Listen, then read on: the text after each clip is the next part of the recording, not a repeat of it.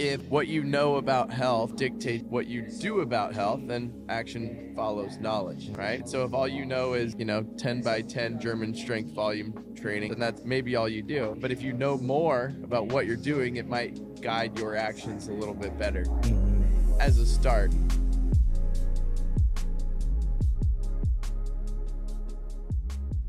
Welcome. If you were in a helicopter, it would sound just like this. You've been in a helicopter? Only once in my life. What were you doing in a helicopter? Chad, I hate that you asked, but because you did, I'll tell the truth. It's how I left my wedding. It was not my idea. That's a big production. It was a big to-do. Was it your wife's idea? It was my father-in-law's idea. Is this recording? Yeah, as far as I can tell. Cool. All right. But you know what? The funny part of that is that, when you get married, you're spending time with all the people you love the whole time. So there's very little time with just the person that you're getting married with, just the two of you. During your wedding day. Yeah. I've heard this. And so we get in this stupid ass helicopter. It wasn't stupid. It was awesome. But we put these headphones on and we start talking to each other. And about 10 minutes into the helicopter ride, the guy's like, "Hey, just so you know, we can hear all the things that you're saying to each other." He waited a good 600 seconds to be like... He waited a little too long. What are these newlyweds talking about? He waited just a little too long. What do you think of our field station here? What do you think of our BPR outpost? Well, I think you're doing pretty well here. I was guessing y'all would be out by the floor and the loud music. And I mean, you've been on the dusty trail, but at least they've put you in a dust-free environment here. We were supposed to be outside, and we just moved ourselves into this corner instead. It's a good move. Well, it's great to be out on the dusty trail with you. Yeah, here we are. We're here in they call it Austin, Texas. We're not in Austin. Taylor. This is not Austin. Not to be confused with Tyler. Taylor, Texas. Taylor. Taylor is how you say Tyler if you're from Texas. Is that right? I'm from Taylor. Taylor. That all sounds the same. Well, how the hell are you doing? Doing all right. What's going on here? Will you describe your experiences to us? Well, it's as far as experiences go, it's one of the fittest ones I've had. Oh, I fell right into that one, didn't I? This podcast brought to you by the people at First Form. The very well caffeinated people at First Form, by the way. First Form Energy, natural caffeine from green tea. Yeah, they're all fired up over there. That's good. Yes, I'm competing with the old guys this year. And by old, it's an insult to anyone that's actually old because it's not old. Yeah, okay. It's the oldest I've ever been. Yeah, in your whole life. In my whole life. You've never been this old. Not once. So I'm literally making a personal best every minute that goes by. Wow. I don't know a lot of people that can say that. Were you having a good time? Having a good time. Yeah, yesterday I was telling you earlier, the run was through a mud field for, I think, the better part of 3/4 of a mile. Uh-huh. And it was just, you would never, if you were out there like, hey, I have running today on my programming, you would find probably the most comfortable path to run on. But this was like, hey, this is the course. And so when you step in the mud and it goes up past your ankle and your feet are sliding this way or that way, I thought it was fun. Because when else would you be like, yeah, let's get all my shoes and socks wet and completely ruined, but also still try as hard as you can? Uh-huh. That was a nice element. And I think that's something that's fun about these competitions. Is there any point in time where you were running and you're like, I paid for this? I paid money for this. No, that didn't cross my mind. But it was just kind of like, I knew this was going to be uncomfortable, but even if you know that, the actual sensation and experience of the discomfort is never really, it's just not pleasant. Mm-hmm. but it never feels exactly how you think it's going to feel. Yeah. But that was fun. How many workouts do you have left to do? 25. So there was the one yesterday. There's 2 today that are kind of back to back, so you can kind of count them as one longer workout. And then there's an interval workout tonight, running and snatching. And then there's one tomorrow and potentially one more, I think, for like the top 5 in each division. Okay. So a total of 5. So we'll plan on 5. 6. Let's hope 6. We'll plan on 6. How's the social aspect been? Is it encouraging to be around people that are also your age and extremely fit?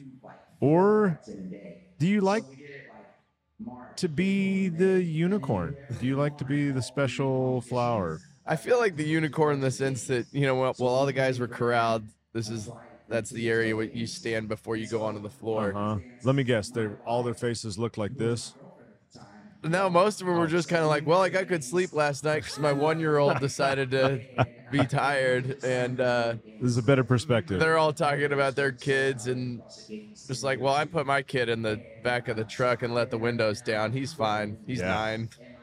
He's a dog. Yeah. Yeah. So that's why I feel a bit more of a unicorn, that most of the people my age are having different life experiences right now. But the social aspect is great. I'm seeing people that I've competed with in California, all around the world. Oh, cool. So it's a nice little reunion for some of those relationships. Man, that's great. Yeah. What do you want to talk about? Let's talk about... And before we wrap, you have to give us some type of wisdom. Some type of wisdom. Something that we could apply to the art of radical health and athlete design. Design. Okay, I got a nugget Even for you in today. the wild. That's what we're talking about. Did you ever compete at TFX? I did. Because this is 16 years running. Is that right? That's what Jeremy said, who's the voice you can hear in the background probably. I did. I did it for a few years. Yeah. Did a team. Won the team. Yeah. 1 year. We know that. We can just assume that any year you did it, you won. Ding. Kelly did it 1 year. Jeez. Yeah. Yeah, She's man. fit. She's in great shape. She's in good health. Yeah. We had a team 1 year where 2 guys ran track in college, and the opening event was a 4x1. No, it wasn't. And we blasted them. We blasted them. You got a bobsled racer, got 2 track athletes. Blasted them. Who was holding you back in that one? He was pretty fast as well. Okay. Yeah, John. Yeah. So yeah. Done it. Been around this competition for many moons. I did go to the wrong location though this morning. Did you? I went to the other expo outside of Austin that I thought that it was at. The Taylor County Expo Center. Yeah. That was the last time you probably went to. No, you've been to this one. You were here last year. Yeah. You'd think I know where I was going. Taylor County Expo Center, Williamson County Expo Center. It's like Similar almost places. the same spelling. Yeah. Well, what do you think about this? I want you to chew on it. Okay. Action follows knowledge. Action follows knowledge? Yeah. Tell me more. Well, if we're going to apply this to the art of radical health and athlete design, if what you know about health dictates what you do about health, then action follows knowledge, right?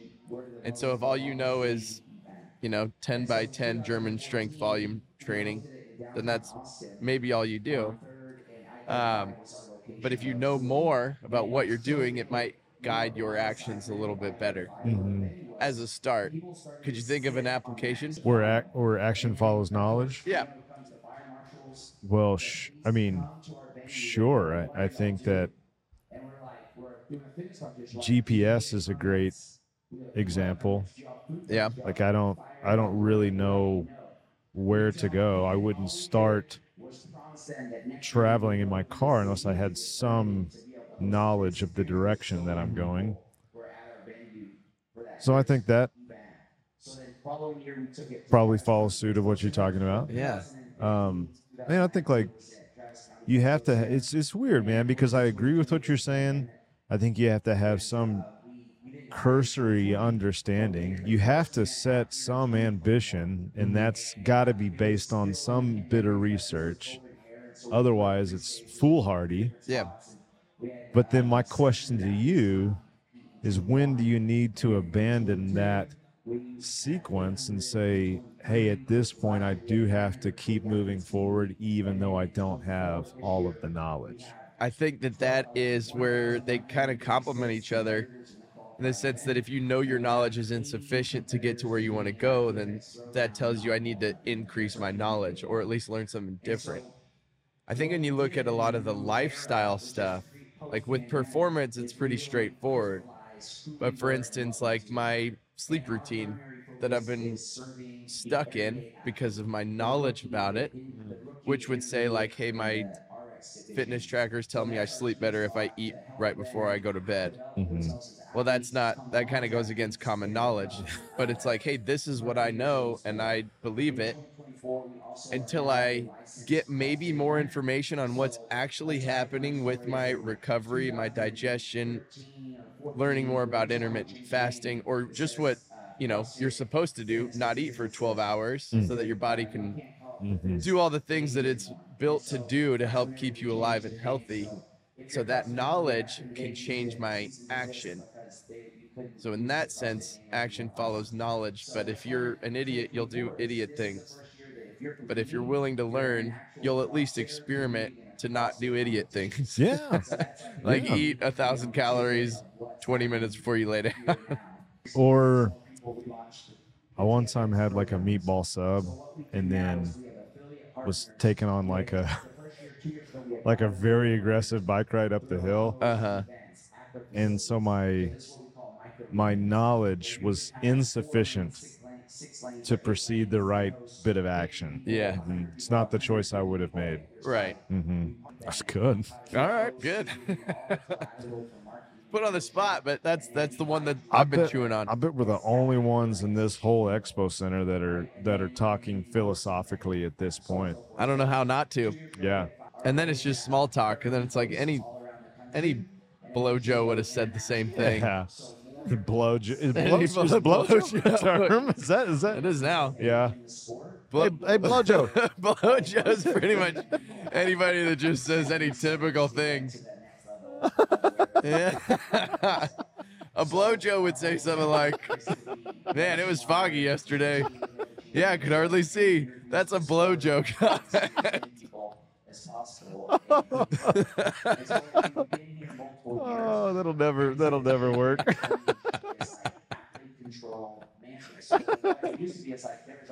Well, hey, good luck to you and the blowjos out there. I'm either going to have some real deep conversations with people, or it's all just going to be surface level blowjo stuff. Oh, man. Well, I can't wait to hear what happens. And thankful for you, and glad we got to sneak a little bit of time in. Yeah, I'm going to go work out as fast as I can, and then I'll come back. Say hi. Okay, come back.